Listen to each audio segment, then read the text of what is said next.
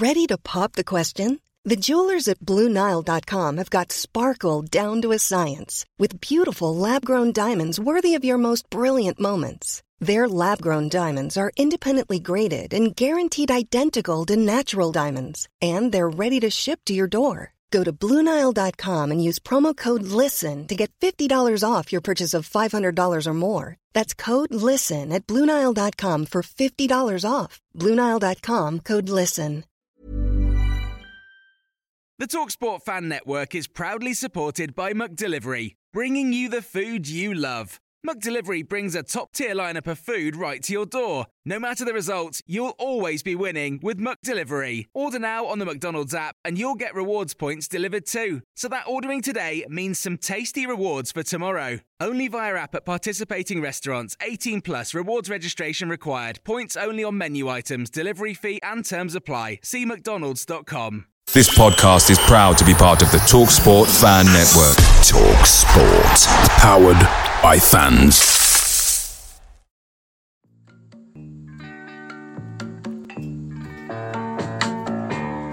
I can see clearly now the rain is gone.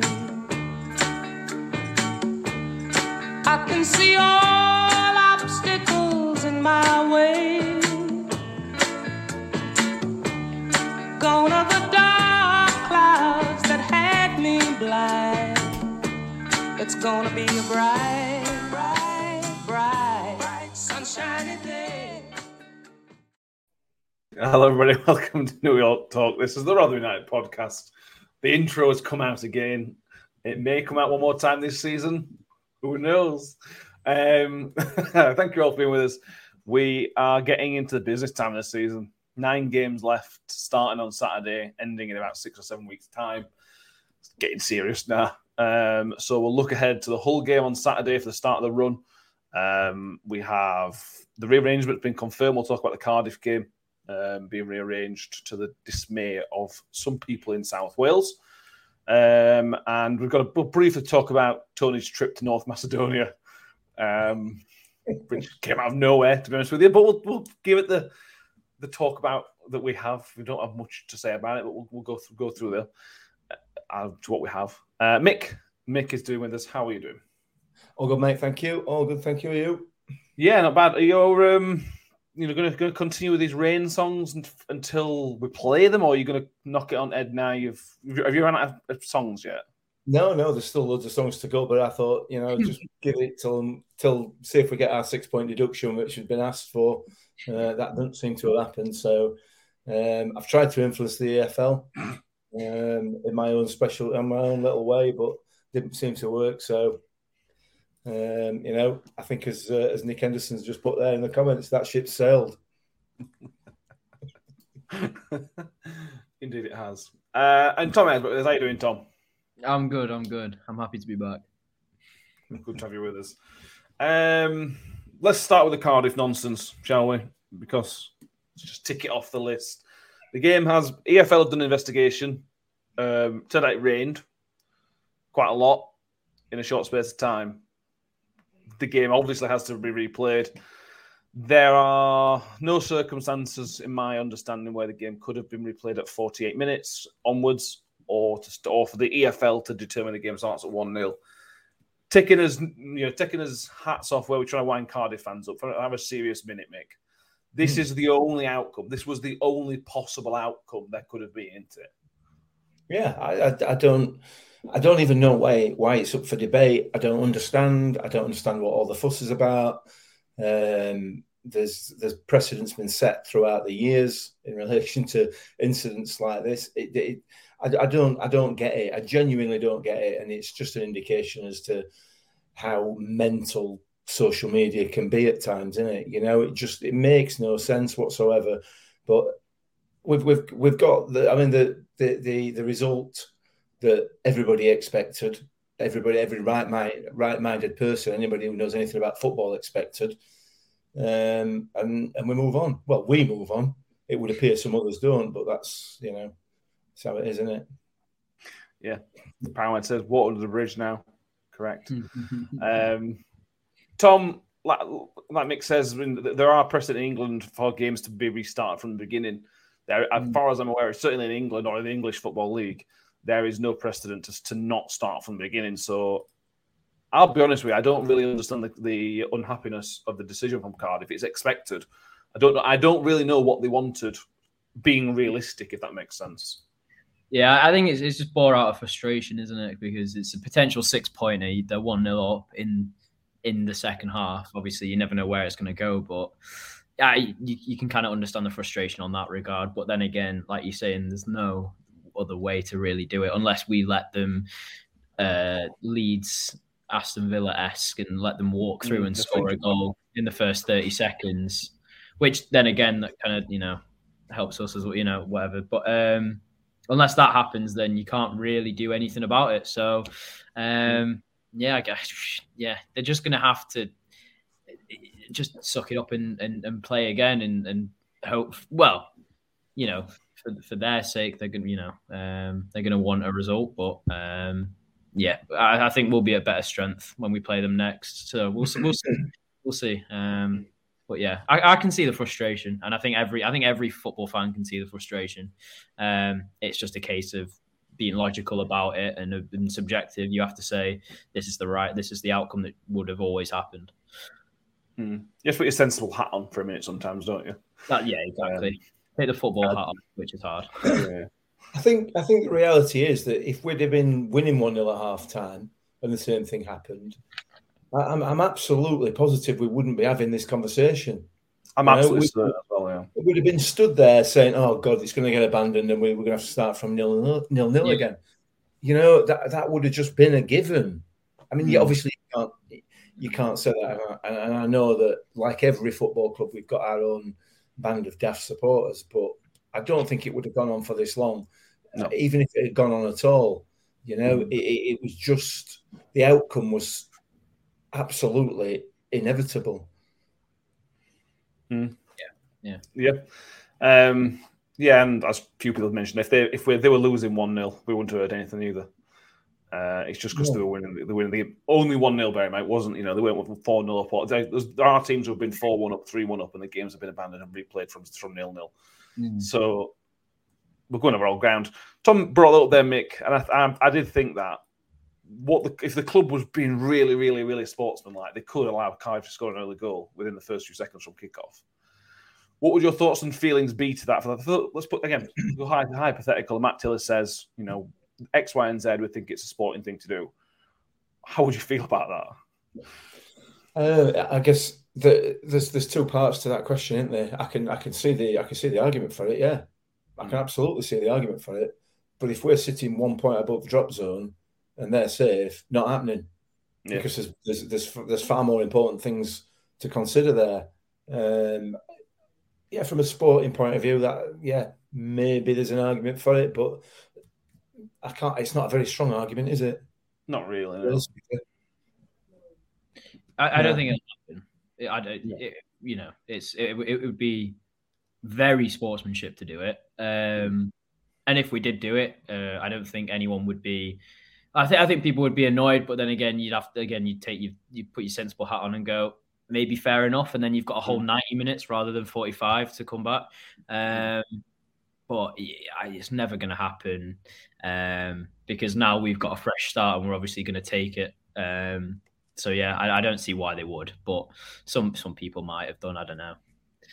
Yeah, if we're safe, I think we should do it. It almost winds them up a bit further. Yeah, very fair point. If we're safe, I would not be against it at all. But again, that sort of maybe takes away the sporting side of it, really, doesn't it? If you're safe and it doesn't matter. Jalen Sims says absolutely not. Truth travels. So says Sodom will play him again and not wind him up. You did it in the truth. But let's see what happens. Remember, you're all laughing about it. We laughed. It was funny. Josh Hinsif says can't see him telling him to do that while we're still in a relegation battle. Nicholas Gilmore says it'd be silly. UFC 19 could see the previous manager giving a chance, but under Matt Taylor, no chance. If it's the other way around, would they do it? Probably not. But that's where we are. Anything else that you want to cover from the Cardiff game? We did a full episode on it somehow. Yeah, we did.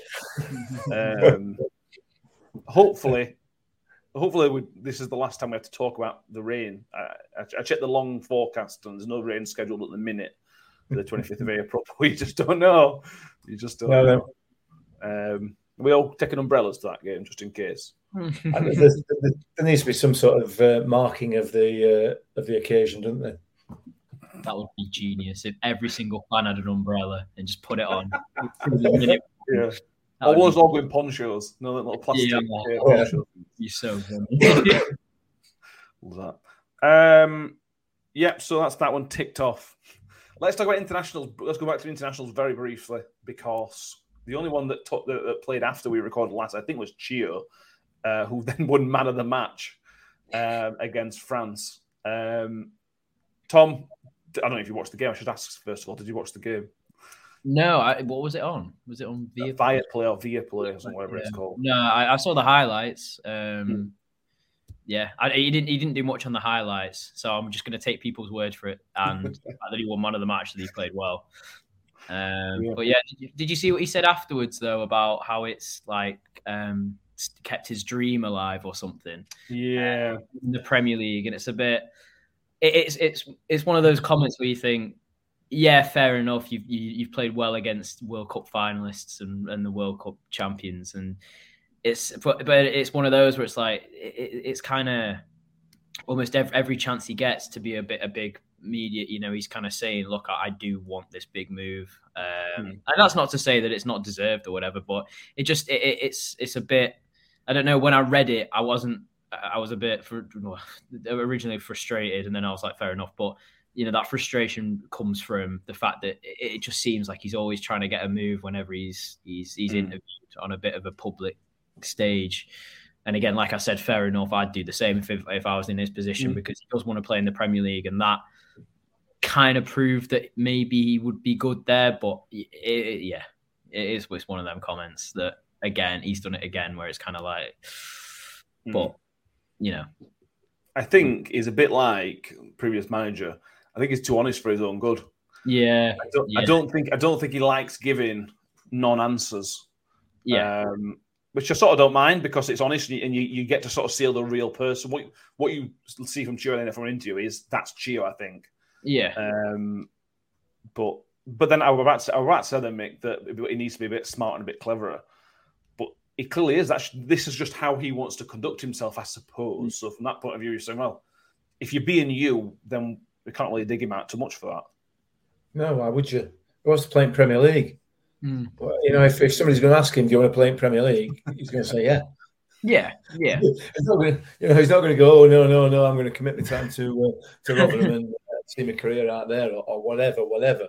You know, he's got a dream to play in Premier League. In terms of his performance for Ireland, I thought it were okay. I mean, it was good. Probably Ireland's best player. Yeah, it probably was. Yeah, he probably was. But he didn't pull any trees up particularly. He didn't create anything necessarily.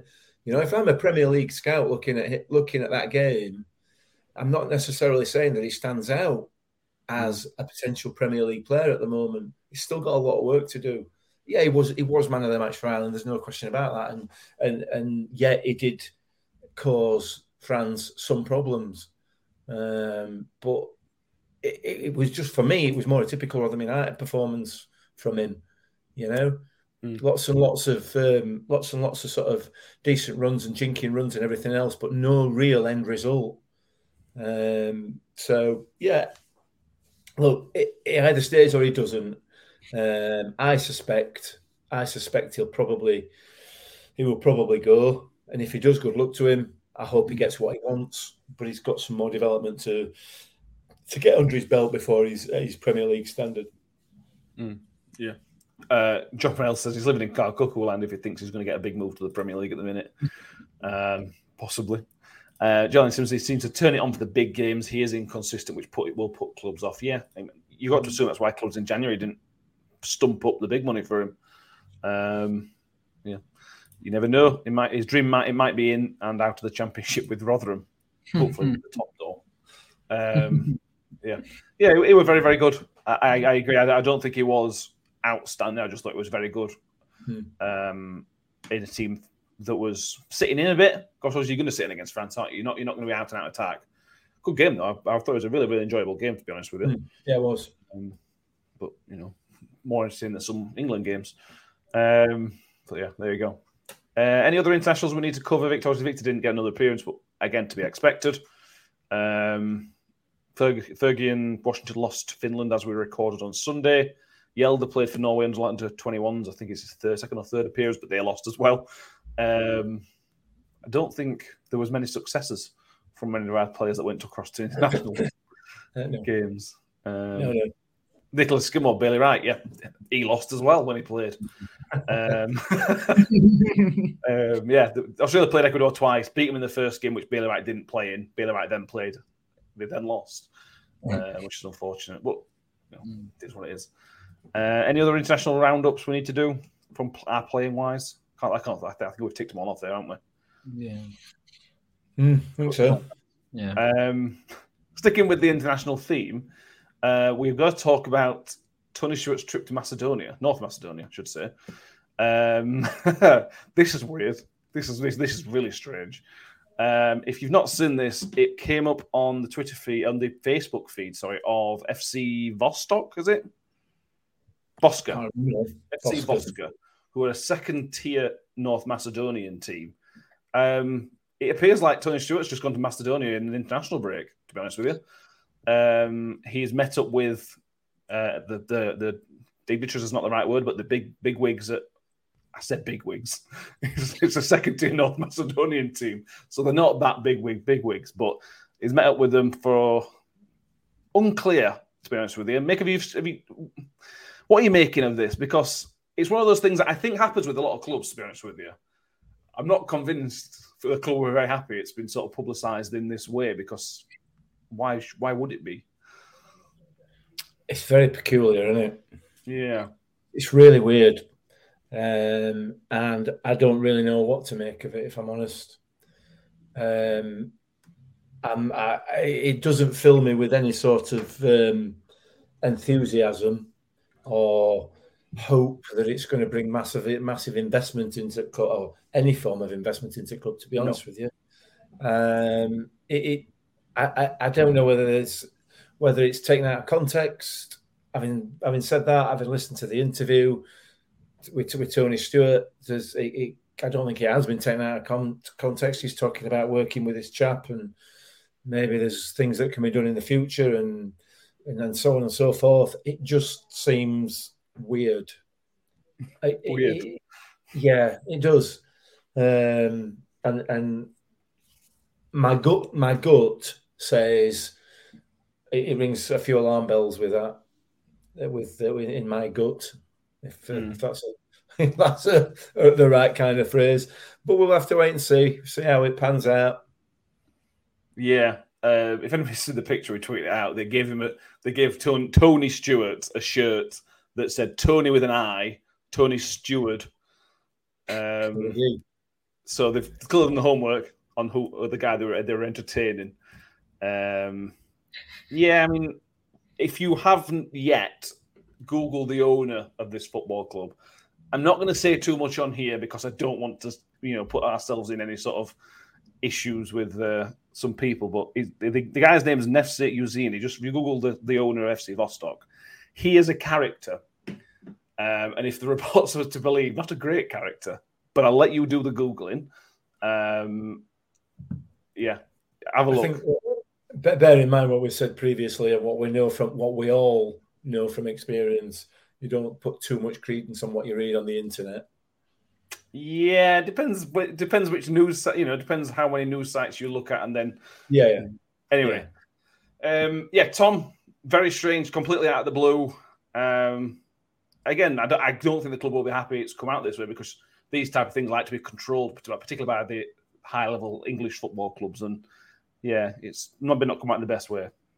Yeah, all I saw was your guys' tweets, and I just thought it was something funny. I didn't really look into it. Looking into it now, I'm really confused. I don't understand it at all. Fair enough. I think that reaction, Tom, was what my reaction is. Right, okay, well, okay. I didn't. Yeah, no. When you guys were mentioning North Macedonia again, I just thought you were kidding around, and he's just gone there to. I didn't realize this was a genuine. So he's sorry. So he's invested. So basically, the story is that Tony has gone over to FC Voska. It looks to be in the international breaks. I think there's a picture of him watching the national team play. I think. There's pictures with him watching FC Voska as well, and he talks in like a 4-minute video on YouTube, 4 or 5 minute video on YouTube about Tony having a look around what I assume were his buildings, which according to the internet, allegedly illegally built in certain areas, allegedly, as well as watching the football. Tony's talking about making partnerships with the club. I mean, maybe he's looking to expand. In that case, it's a positive sign. Trying to make partnerships across the globe. North Macedonian second league though is a very odd choice. But if you look at the positives from it, you can look at it as in terms of a business plan. It's trying to get the Rotherham United name out there. It's trying to make connections with people. Potential investors. You never know how rich these people are. You never know what the characters are like you said. But you just, I don't know. Come the end of the season, I think things will be a lot clearer about the goal for what this partnership is. So I think, and maybe until more information comes out, maybe just take it at face value as being a kind of global expansion, I guess. This has perplexed me, genuinely. This is ridiculous. Yeah. It wouldn't surprise me for a club to put out a statement, a very brief statement at some point in the next 24 to 48 hours. This is, it's been over to a look at some partnerships, this, that, and the other. I'd like to see something, because it just leaves us wondering, doesn't it? It just leaves us wondering, is he looking to sell, which I don't think he is. Is he looking for someone to invest the money? And if he is that a legitimate source of income? Would the EFL even allow it? If you look into this guy, would the EFL even allow it? It then leaves quite a lot of questions that probably aren't necessary, but there are questions raised from a 4-minute video. Peculiar. IOC 19 says the first title he read about him on Google was that he swore at a journalist after asking him an awkward question. Come back. He did. It's in Macedonia, but there is a video of it. John Morell says now it becomes clear where the funds for the January signings have come from. We will. We'll see. We'll keep digging what we have. As you can imagine, there's not much on the internet of the football club FC Voska. There's a bit on the owner, which I do. I recommend you have a look at. Let's move, because I don't know what else to say. I don't have anything else. I'll tick that off my list as well, because we've covered that now. Again, on talking of dodgy football clubs, Reading, Paul Ince has said today that they are expecting within the next 24 to 48 hours a 6-point deduction to be applied from their not keeping of the regulations they agreed 12 months ago, which again we await EFL clarification. But I don't expect much clarity in that clarification. Tom, it's a difficult situation to look at, really, because we don't know the reasons for it, really. And even when the EFL tell us, we'll probably still not know the reasons, because it's all technical jargon, probably. But it puts Reading in a poor situation. From a neutral point of view, it's not really fair. Reading have realistically got the job done in terms of safety, and now they're being bunged back right into mire. Yeah. Well, yeah. I mean, it's good for us, isn't it? Because it's another club down there that might struggle, because God knows both games that we played against them, we looked like the better side, and we looked like we didn't really deserve to lose. I know that we did, one of them, but no, it's a shame for their football supporters, because obviously, like you said, they thought that they're high and dry, that they're safe, but It's always a bit of a shambles when your club has points deducted, because this always means that something behind the scenes isn't going right. And to get into the politics of it, it indicates that there's a lot of stuff wrong behind it. But then again, like you're saying, we might not understand the technical stuff, but if they have broken specific things, and they deserve to be punished. It's the same with Wigan. It's a shame for them and what's happened with them, but if they're not paying their players on time, and clearly the players are frustrated as well, and they deserve the point deduction or whatever punishment comes to them. So that's all you really got to say on it. Really, is that if it's a justified punishment, then fair enough. You can't really argue with it. It's just a shame for the fans that they're getting dragged back into it. But it's better for us, I guess. Yeah, it does help. We always talk about dragging teams into relegation battle. Not ideal, but I don't care who. As long as we stay up, I don't care if the rest of the division gets 20 points to come from our point of view. We want to stay up. Yeah. Two different points here. Nicholas Gilmore's right. If they broke the rules, then it is what it is. They deserve it. John Morell says, really do feel for Reading in this. Every signing that they've made since last season had to be approved by the EFL. The EFL are claiming that they failed the business plan. Financial fair play simply doesn't work.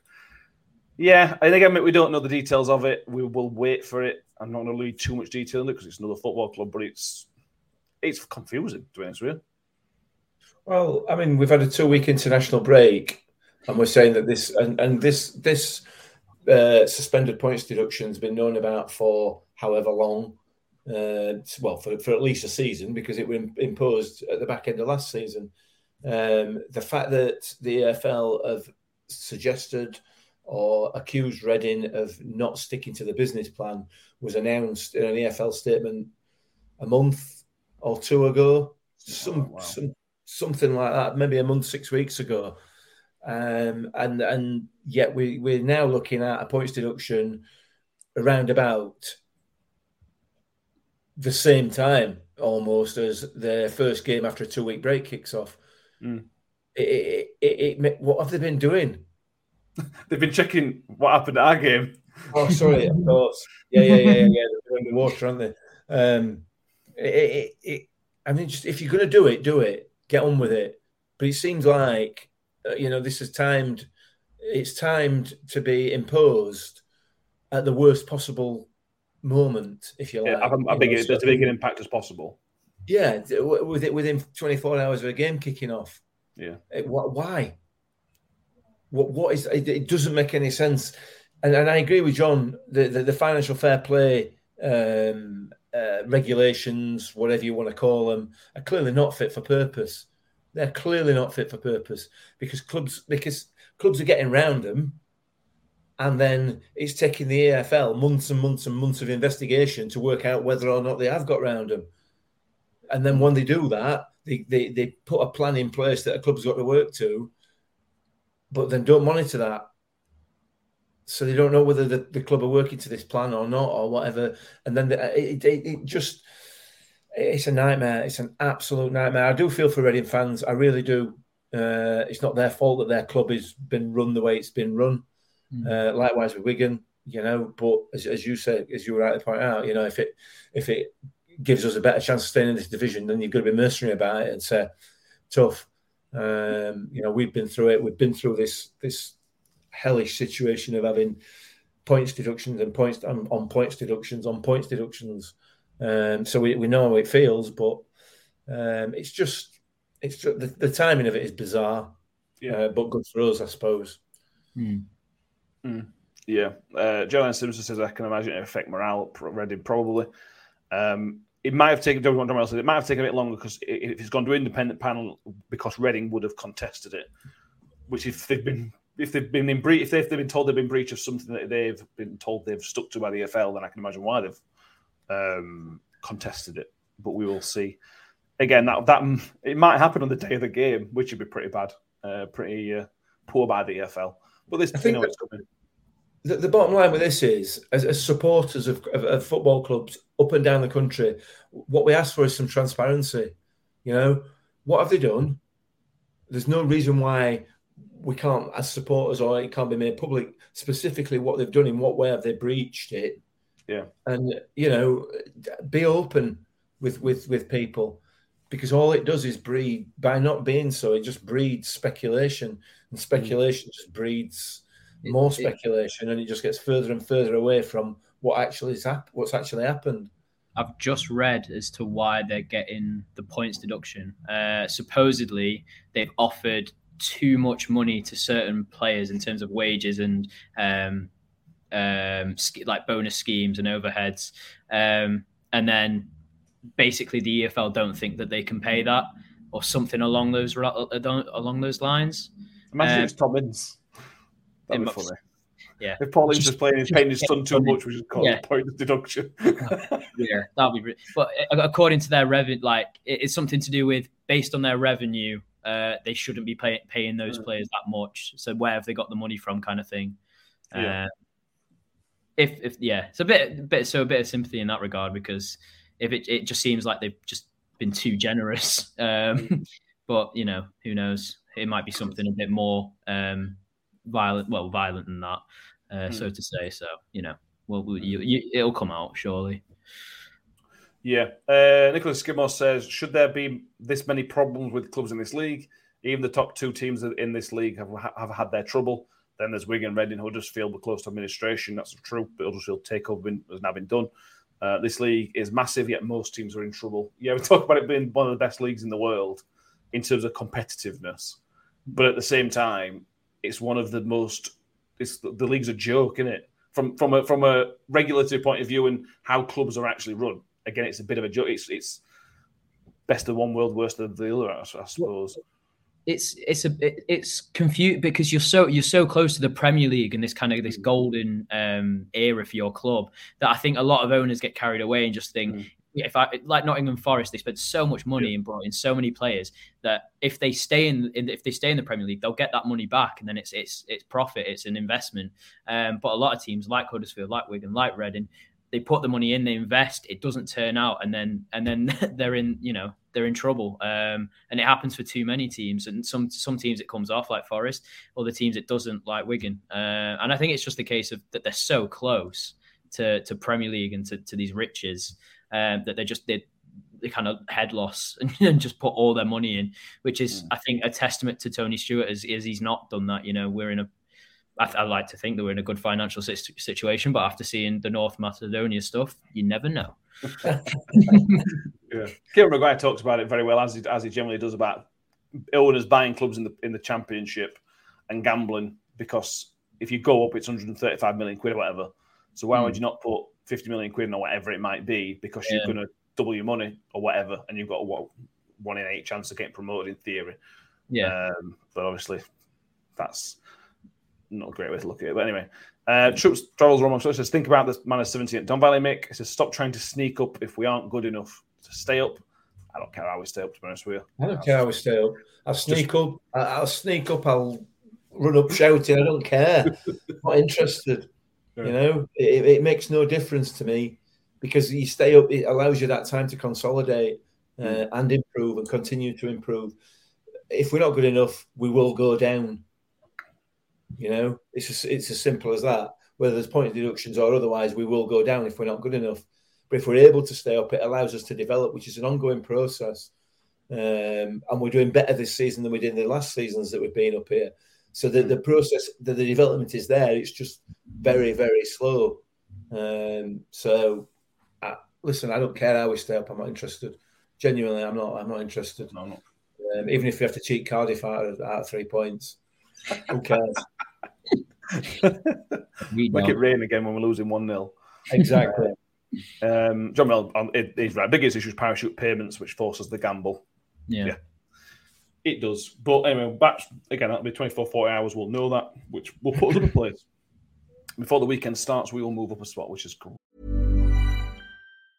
Mom deserves the best, and there's no better place to shop for Mother's Day than Whole Foods Market. They're your destination for unbeatable savings, from premium gifts to show-stopping flowers and irresistible desserts. Start by saving 33% with Prime on all body care and candles. Then get a 15-stem bunch of tulips for just $9.99 each with Prime. Round out Mom's menu with festive rosé, irresistible berry chantilly cake, and more special treats. Come celebrate Mother's Day at Whole Foods Market. Picture the scene. All of your mates around, you've got your McNugget share boxes ready to go. Partner this with your team playing champagne football. Perfect. Order McDelivery now on the McDonald's app. There's nothing quite like a McDelivery. At participating restaurants, 18 plus, serving times, delivery fee and terms apply. See mcdonalds.com. Great news. Right, on to some actual football that's actually happening at the weekend. A sellout away end at, I think it's the MKM Stadium now, or I can't remember now. Hull. Going to be a tough game. No wins there since 1996, as far as I can see. So no win at the new stadium ever. Tom, it's going to be tough. Hull are similar to Coventry, really. I think they're a proper championship team. They have improved significantly since we played them, which is terrifying since they battered us really at home. It's going to be very, very tough to get anything out of there. But they aren't unbeatable. This is not Burnley playing, so it's tough, but something is still doable to get out of there. Yeah, it depends which team turns up. Is it going to be the team that can roll over Blackburn or beat Sunderland, or is it the team that struggles against Cardiff, for example, or those kind of performances? So if we turn up and with a consistent kind of forward thinking team that we can be, then it'll be an interesting game. It'll be a good game.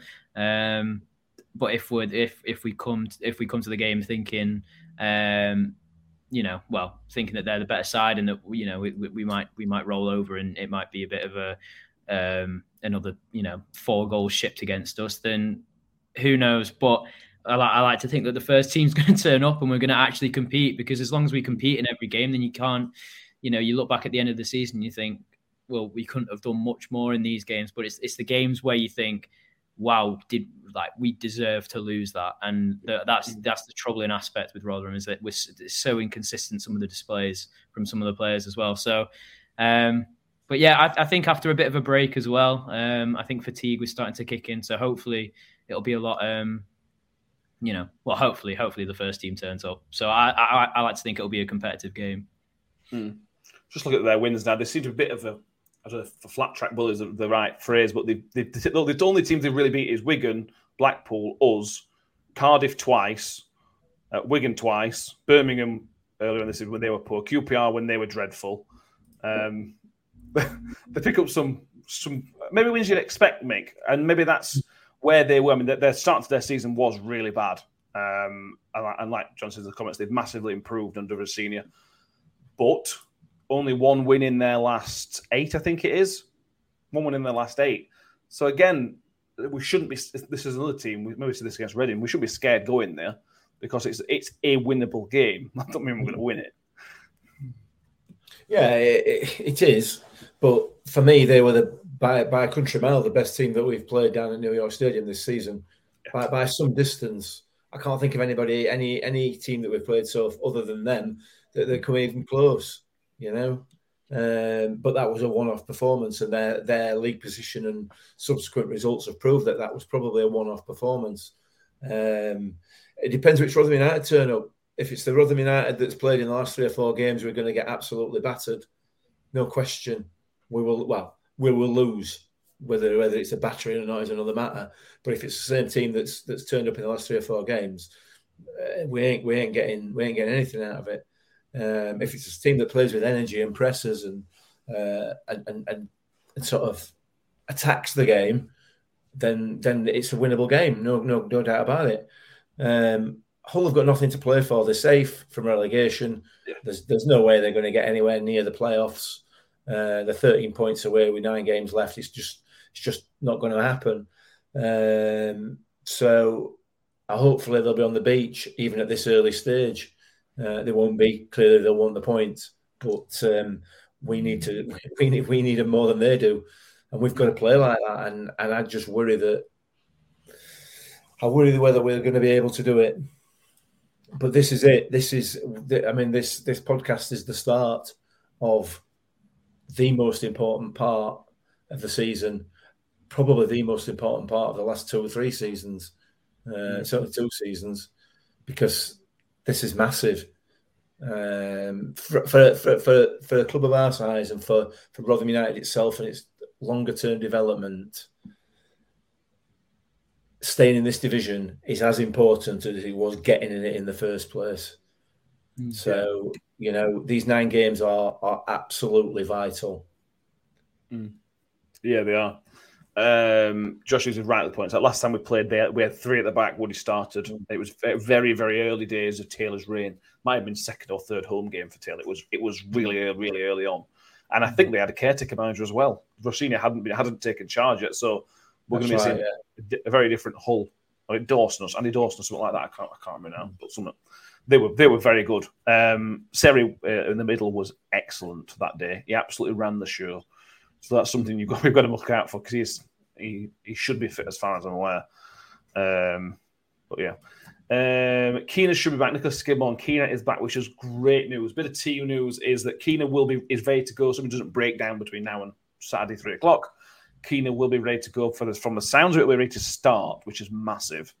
Ollie Rathbone may be available for the squad. I'd be amazed if Ollie starts because he hasn't trained. He may train Friday. But even if he's in squad, Tom, if you can start with Keena, again, a proper midfielder, and have Ollie to come on for 20 minutes, just to give that extra bit of, if games at balance, Ollie's the type of player to bring on and just lift everybody for a little bit. The fans, the players, everything. Yeah, no, I agree. He got given the captaincy for a reason, surely. So it must be that behind the scenes he does a lot for the team. And it's just good to have him back in general, even if he doesn't play against Hull and it's too early for him. These run of games that we've got, like Mick said, it's crunch time now, and having him in for this run is crucial. Ben Wiles is on the grass training as well. I mean, he's obviously a bit of a way off, but having these players coming back from injury is a big positive, and that's how we should see it. As a positive. Although I agree with Mick in that we have been poor these last 3 games. We're starting to get players back. We're starting to, this is the time when we need to really turn it on and play like how we can do. So I think if we do, we'll be competitive with any team in this league, and that's all we need. Just a bit of consistency, just to keep it going until the end of the season. Keane is massive. I know he's only played 1 sub appearance for us, but he looks a proper player. That should be good. And then obviously we all know about Ollie, so yeah, that's going to be amazing as well. Yeah, Josh is getting ahead of himself. He thinks Wilesy will start. Nobody asked about Ben Wiles in the press conference or whatever. Nobody asked anything about Ben Wiles, so I suppose he could be. I don't think he will be, but we can dream, can't we? If we've got Seri, not Seri, bloody hell, Wilesy, Keena, and Rathbone all in the match day squad would be brilliant. It'd be just a lift. Wiles is almost a new signing, Mick. I mean, a lot of time he's been at. It's like a signing in April. Well, it would be in April, yeah. It'd be so good. I mean, I'd love to see Ben Wiles back, and I don't know how close or otherwise he is. But to put that midfield out, that's actually a midfield, which is what we've been missing for the last 3 games. We haven't had a midfield to all intents and purposes. So I don't know how far Ben is off. I cannot see him starting on Saturday. No. I cannot. I'd be very surprised even if he's on the bench, to be honest. We'd want him to start, but I don't think he's right. I'm absolutely with you 100% there, Josh. I don't think he's going to be ready yet. But he's crucial. He is crucial to this run-in for me. So we just have to wait and see. But I'm like I said, I'd love to see Keane start. I wanted to see something of him, obviously, since he came, and we didn't see very much of him at Blackpool when it's the only appearance he's made. I think he's a promising player. So we need something in the middle of the park. We need something in there. That's where we've been missing. One of the key parts of the things that we've been missing, other than the actual tactics as well, which have been, for me, in my view as a supporter, and that's all, not right. Yeah, Joe Blogs, I think as a whole fan, he says Hull City have had lots of injuries this season, so hard to find some consistency. He mentions that Tete and Christie are out, but yeah, Seri is fit. John Rell, Seri is a fantastic player, but I'll be amazed if he's on anything less than 35k a week. He was on 70 at Fulham last season, reportedly. They were a championship team. On what, sorry? He was on 70. At Fulham in the Championship last year, he was reportedly on 70k a week. Reportedly. 70 quid a week? That's impressive. We can't afford to pay that. Yeah. It's not a level playing field, mate. Josh says a Dauphin, Rathbone, Wiles. He's a dream midfield 3. Yeah, we can dream. So what do you think then, Dan and Tom? Sorry, because Coventry's probably going to start because Coventry has been starting. Whether we like him to or not, people obviously have their opinions on Conor Coventry. He's probably going to start. To me, your Dauphin's probably going to start because we're lacking. Unless Rathbone and Wiles are fully match fit, he's going to start. And then you're sort of saying, right, do you bring Keener in because he's a proper midfielder, or do you try and keep Fosu as a central player, and then maybe just move Fergie around or Chew around? I feel like we need midfielders. If we want to play 3 midfield, you've got to put 3 midfielders in there. Yeah, I think it's tough because if Fosu has had that game against Sunderland and we all thought, wow, if we just give him this free role, then he can cause some serious damage. But since then, he's done not much in the middle. He's clearly a very good player, probably the best at our club technically, and he can create something from nothing. But he is a winger playing centre mid, and it kind of see it. Especially when you watch these last 3 games, you can kind of see he looks a bit lost. So putting him out wide, who you drop, it's probably Ferguson because he's a left winger, which would be harsh, but there's clearly something wrong with this team for the last couple of games. So changing personnel might have to be the thing. But then when you say, bringing, Lindsay's unfortunate not to start. I think whenever he comes on, then, there's definitely a change in tempo and a change, more aggression in that midfield. So do you put Keener in and then drop a Dauphin and put Lindsay in, or do you, it's tough, but it's good that we're having these debates though, because some seasons you wouldn't, it'd be a box standard 3, and you think, well, if one of them gets injured, then there's no hope. But now we're thinking we can actually tactically change it, which is good, and I think it's a testament to Taylor and the personnel he's brought in. You have to see, but yeah, I personally start Fosu on the wing just because even against Watford, he looked more dangerous than in his first start. I think it was. He got an assist and should have scored. So I'd personally go for that, and then have a little bit more bite in midfield. But again, you have to see whatever Taylor picks. You're gonna just have to agree with him. He knows the players best. He knows what Hull are going to be like. But I'd like to start Keener and a Dauphin, and then bring Lindsay on if it's looking dire in that midfield, just to bring a bit more energy. Yeah. Josh, so we are playing a 4-2-3-1. Yeah, he's playing a central attacking midfielder. For me, that's Fossil. He obviously can play that way because he was very, very good against Sunderland, Mick. It was very, very good against Sunderland. Yeah, it was. But in every other game, he's just got swamped in that midfield. He hasn't got anywhere near the physicality to play that central role for me. He also holds onto the ball far too long for a central player as well. That causes us a lot of problems in losing the ball in the centre of the pitch. For me, I'm with Tom. He goes out left hand side. You take Ferg out. Great sub to bring on, and then it gives you a bit more. I'd play a Dauphin a bit further forward. I'd put a Dauphin as almost, if you want to play the central attacking midfielder, put a Dauphin there. Put Lindsay and Conor Coventry as you're sort of sitting too. That makes more sense to me than Foster at the minute.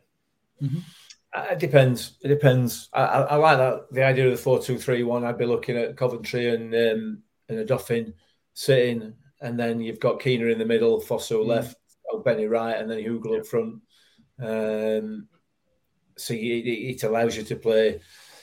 It allows two of those attacking midfielders to drop back into out of possession, or even all 3. So we'll have to wait and see where it depends, I guess, on the fitness, doesn't it, as well? Yeah. You could swap a Dauphin out for Lindsay because Lindsay's obviously got that more sort of battling attitude towards the game, more sort of Ollie Rathbone-ish than a Dauphin is. So it's going to be interesting. It's going to be interesting to see. Again, we don't know whether anybody's picked up any knocks while they've been on international duty. Chio particularly, obviously, he's played a couple of games, hasn't he?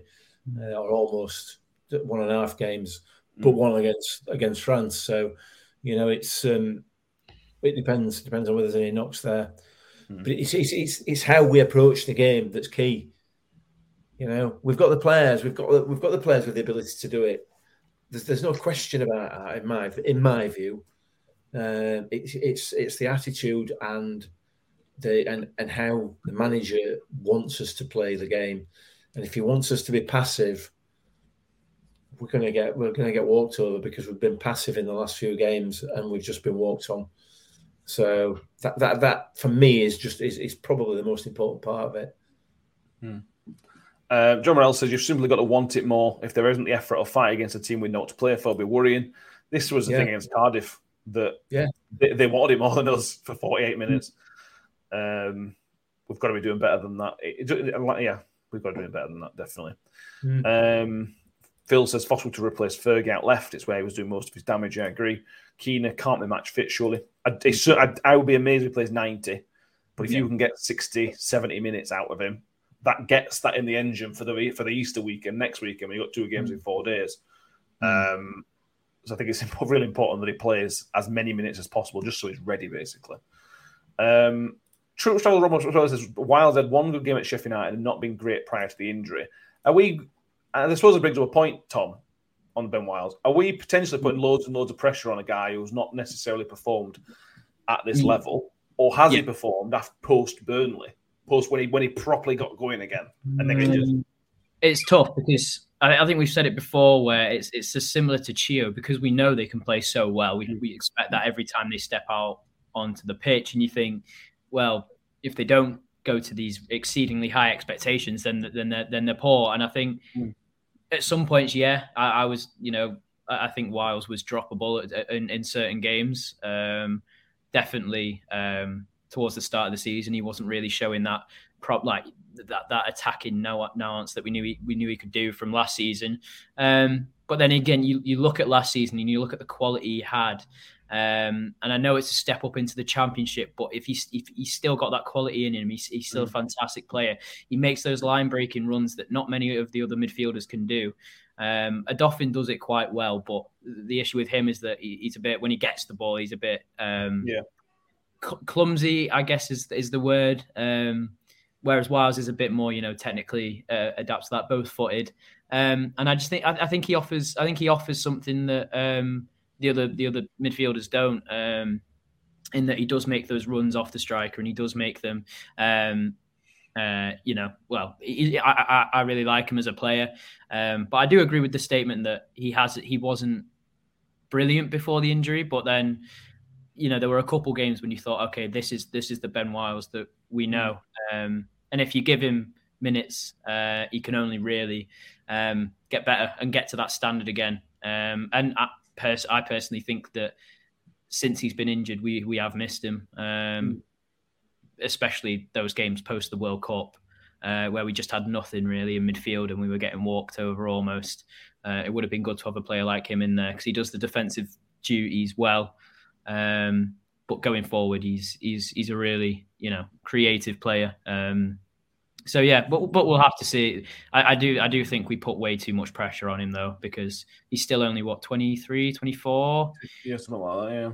And he's captain or vice captain, and he's expected to be our best player every time he plays. It's tough. He's definitely got it in him, but mentally maybe a bit, maybe a bit too much pressure. So yeah, we're just gonna have to see. He's had 4 months out. Yeah, 4-ish months out as well. So he's not going to be match fit immediately. I don't expect to see the best of Wiles until next season, personally. But we will. I think he's a good player, and I think we'll need him towards the end.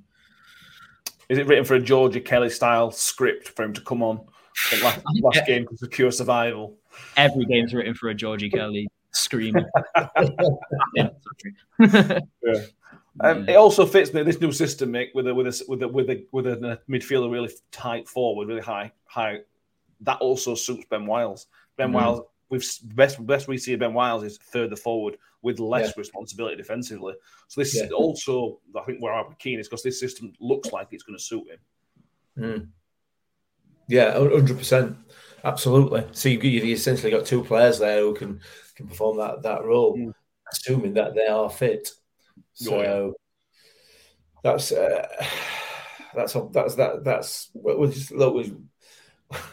we're kind of speculating again, aren't we, in terms of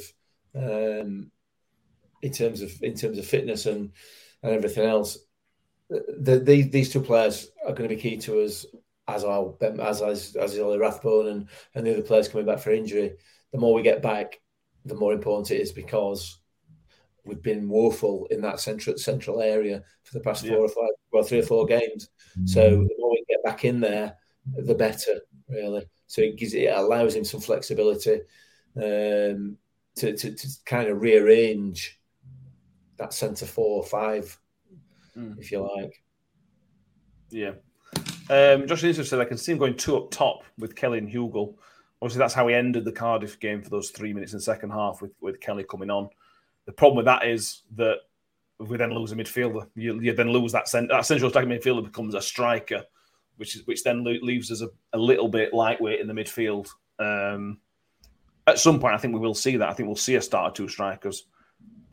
I don't think Hull's the game. I think their midfield's probably too strong for us to try that. Yeah. But we'll see. We'll have to wait and see. The next question comes really defence, Tom. Bailey Wright, obviously, done a lot of travelling. He's been to and from Australia. They finished playing on Tuesday morning our time. Would you start him at the central 2? The other option really is Tyler Blackett to come in and move Humphries across. Would you be happy with Bailey Wright getting the nod? Yeah, I guess. I mean, again, it's down to him and the manager, because I think he'll be honest and say, look, I'm feeling a bit fatigued. So it's probably not, Ben. But depending on character, he'll definitely want to play. But if Taylor sees that maybe he's a bit, wary and whatnot, they posted a training video today and it didn't look like he was there. No. He might have been, I don't know, but it didn't look like he was, obviously there. But I think Blackett's a sensible defender who can probably do, a decent job. I mean, I love Cam Humphries. I think whoever plays next to him, I think he'll be the star defender. So it's just about who you want to partner him up with. Maybe having a bit of pace, because I'm not sure who their striker is, but Estupiñán or whatever it's called. Yeah. He seems like quite a quick player rather than a physical player, so maybe that will suit Blackett a bit more. He seems to have a bit more pace than Bailey Wright. Plus, Wright has been travelling, like you're saying. So I think Taylor will know the players better than we know them. So I think it's just based on that personally, because I think the other two is going to be Kjelder and Peltier, isn't it? So I think the fullbacks are pretty much sorted. But I'd be happy with either, and I wouldn't argue with either. If I saw Wright in the squad, I wouldn't. It's absolutely fine either way. Yeah. John Morell says you need somebody physical against the guy we just mentioned. I'm not going to try to say his name again because he's a big lad. For me, that says Wright. Bailey Wright is I think, a better. I haven't seen enough High Blackett to say that, to be honest with you, but I think Bailey Wright seems a bit better at the big man role, even though he's not big. No, not particularly big himself. I feel like he can do that role. Other than the 2 corners, they kept Andy Carroll really quiet at Reading. The corners are a different conversation because I don't think he was the one meant to market him. But in the normal defensive role, I thought he did quite a good job. So maybe that's why. Why do they call it a nod? Do managers pick their team by nodding at the players who are playing? I don't know. It's an interesting question. I'll ask Mick, but he won't care. So, the next question comes Mick. Bailey Wright. Let's assume. I think Bailey Wright will start. To be honest with you, I think we're mostly in agreement with that. The left back then becomes a question. Yelder was rightly dropped for the Cardiff game because his game against Preston was poor, so he was rightly dropped. Tyler Blackett came in, did okay, not special. He wasn't bad, but he wasn't that good. You then go right to Yelder, who has that special performance in him. We've seen it. He's really a very, very good player. Or do you go sort of maybe a bit more solid and right? Blackett's experienced. stick with him? I suspect he might go for the experience, given the situation that we're in and the need for points. So I personally, I'd bring Hilda back because it gives you a number of options, and defensively he's been very, very good. Other than on that Preston game and probably the back end of the game prior to that as well, where his form started to drop off a little bit. But in the main, he's been excellent. So, but again, it depends on the international. Any fallouts from the international break. I'd be surprised if Bailey Wright is going to be fit enough to play after a 38-hour or 30-hour flight back from Australia. I question whether that would be the right decision. It's a difficult one. I'd be looking at Cam Humphreys and Blackett in that central role, and Hilda out on the left, and Peter Kioso on the right. Personally, that'd be not Peltier. My shout, or Peltier, but I think Kioso gives you just as much. In fact, I think Kioso gives you more than Lee Peltier does. The only thing that Pelts brings is the experience. As an attacking force, he has absolutely no desire to put ball in box, does he? True. He's not going to do that. Yeah. He doesn't overlap, does he? Which I think he would do. And I think Ogbenny always against two men, it's a bit of a uphill battle. Whereas if Kioso overlaps and takes one of them away, then it's a 1v1. And we've seen how Ogbenny can blitz a defender 1v1. So then does he play better because of that? It's getting into the tactical side of it, but then Peltier gives you almost four centre-backs across the back four, which again, defensive stability. Who knows? I'd go Kioso though, personally. It must be said. Yeah. Let's wait and see. No Wes? No. He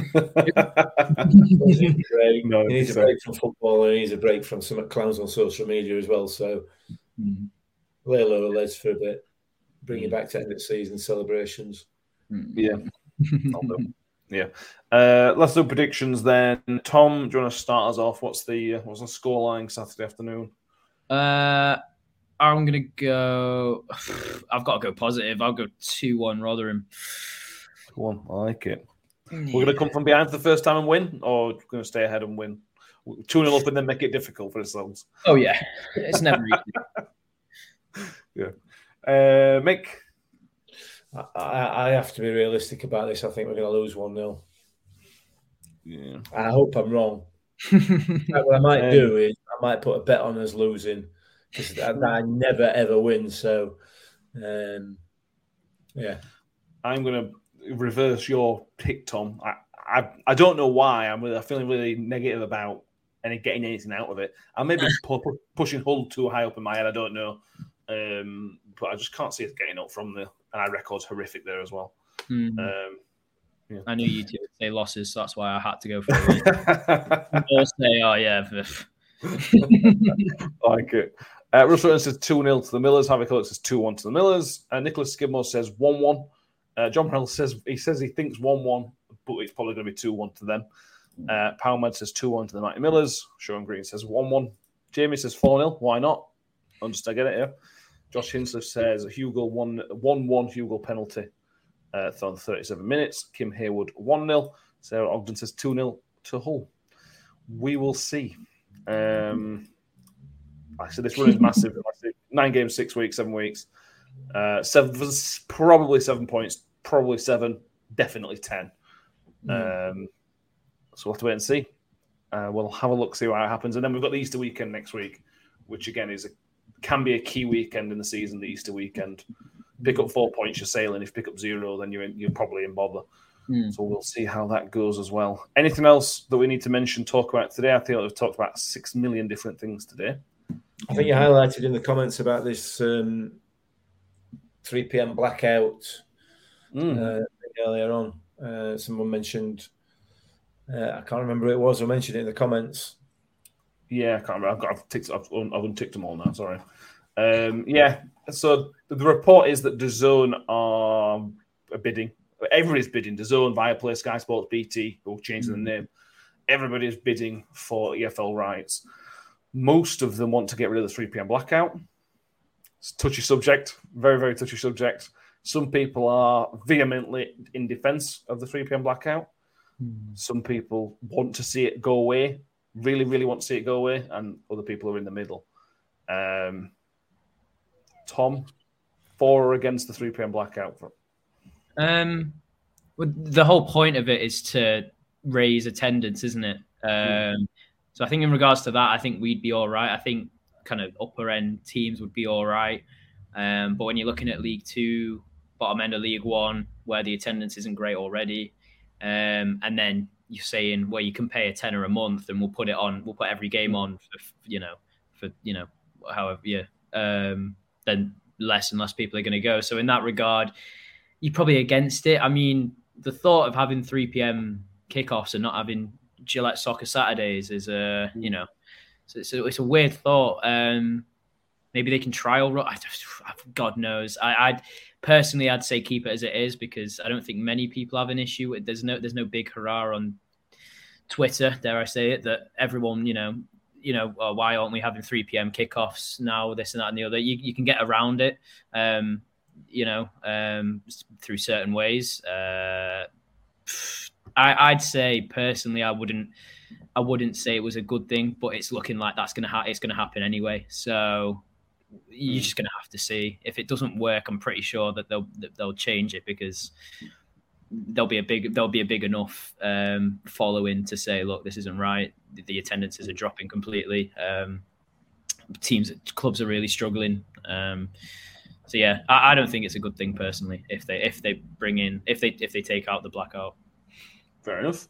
I'm opposite. I think their blackout's pointless and outdated. Most people know how to get around it. Most people know if they want to watch a game of football, they can watch a game of football. All you're really doing is forcing people to choose what is an illegal route.